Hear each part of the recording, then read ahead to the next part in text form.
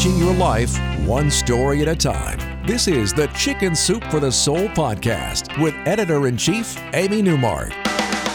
Hey, it's Amy Newmark with your Chicken Soup for the Soul. And today I'm going to share a couple of stories with you from Chicken Soup for the Soul, the advice that changed my life. I know I'm talking about this book a lot, but I really love it. It contains such great, actionable advice, and it's wisdom that can apply to all of us. Today's stories, for example, are about something that a lot of us need to learn, and that is that it is not selfish to take care of yourself. In our first story, Elizabeth Dreyer tells us that her wedding was 1 month away and things were not going well. Now, there's bound to be drama when planning a wedding, but her family had taken it to a whole new level. The heart of the problem was that her father didn't want her to leave him to take care of Elizabeth's younger sister. Elizabeth's mother had died a couple of years earlier, and her father and sister had come to depend on her for everything. She says, "Dad and BJ depended on me, but not in a healthy way. It was partly my own fault. As a natural-born people pleaser, I never wanted to cause trouble. Most of the time, I went along with whatever my family asked of me, putting aside my plans for a college education and a life on my own. I didn't have the courage to stand up for myself." It had gotten so bad that Elizabeth told her priest, Father Mark, that she needed to cancel the wedding and stay home to care for her father and younger sister who was in college but needed direction.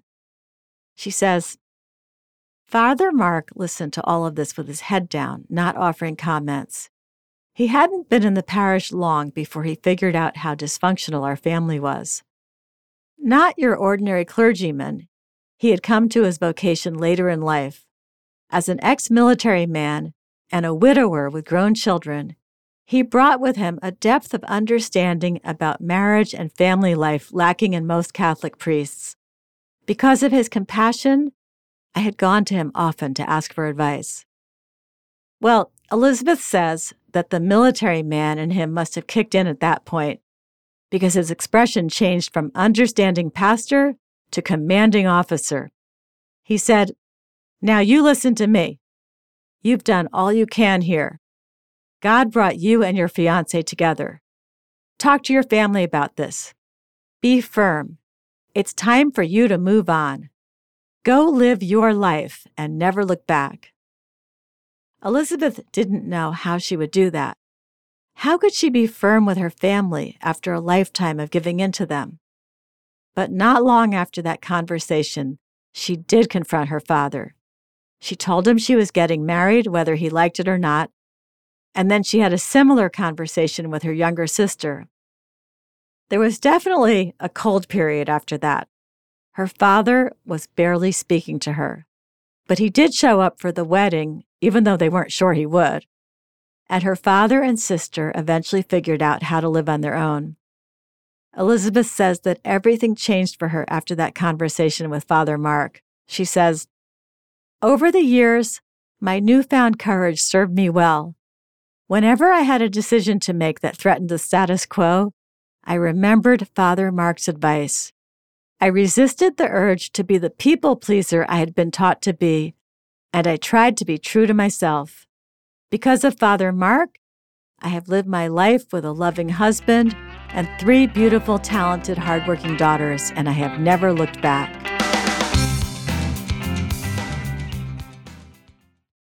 BJ Taylor got similar advice, but in her case, it came from her father.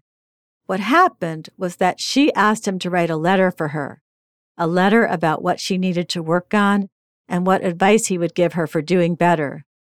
The letter had been the suggestion of her therapist, who she'd been seeing for a few months as part of being a member of Al-Anon, which she joined when her husband joined Alcoholics Anonymous. BJ wanted to analyze why she seemed to be what she called a bottomless giver, something she thought might have started when she was 10 years old and she needed to help her sick mother with the new baby in their family. BJ gave up friends and events so she could be home every day after school to help her mother. Later, she acted the same way with her husband and children. She always put everyone else's needs ahead of her own. There were family camping trips, and karate classes and volunteering in the classroom. There was keeping the peace even when her husband drank too much.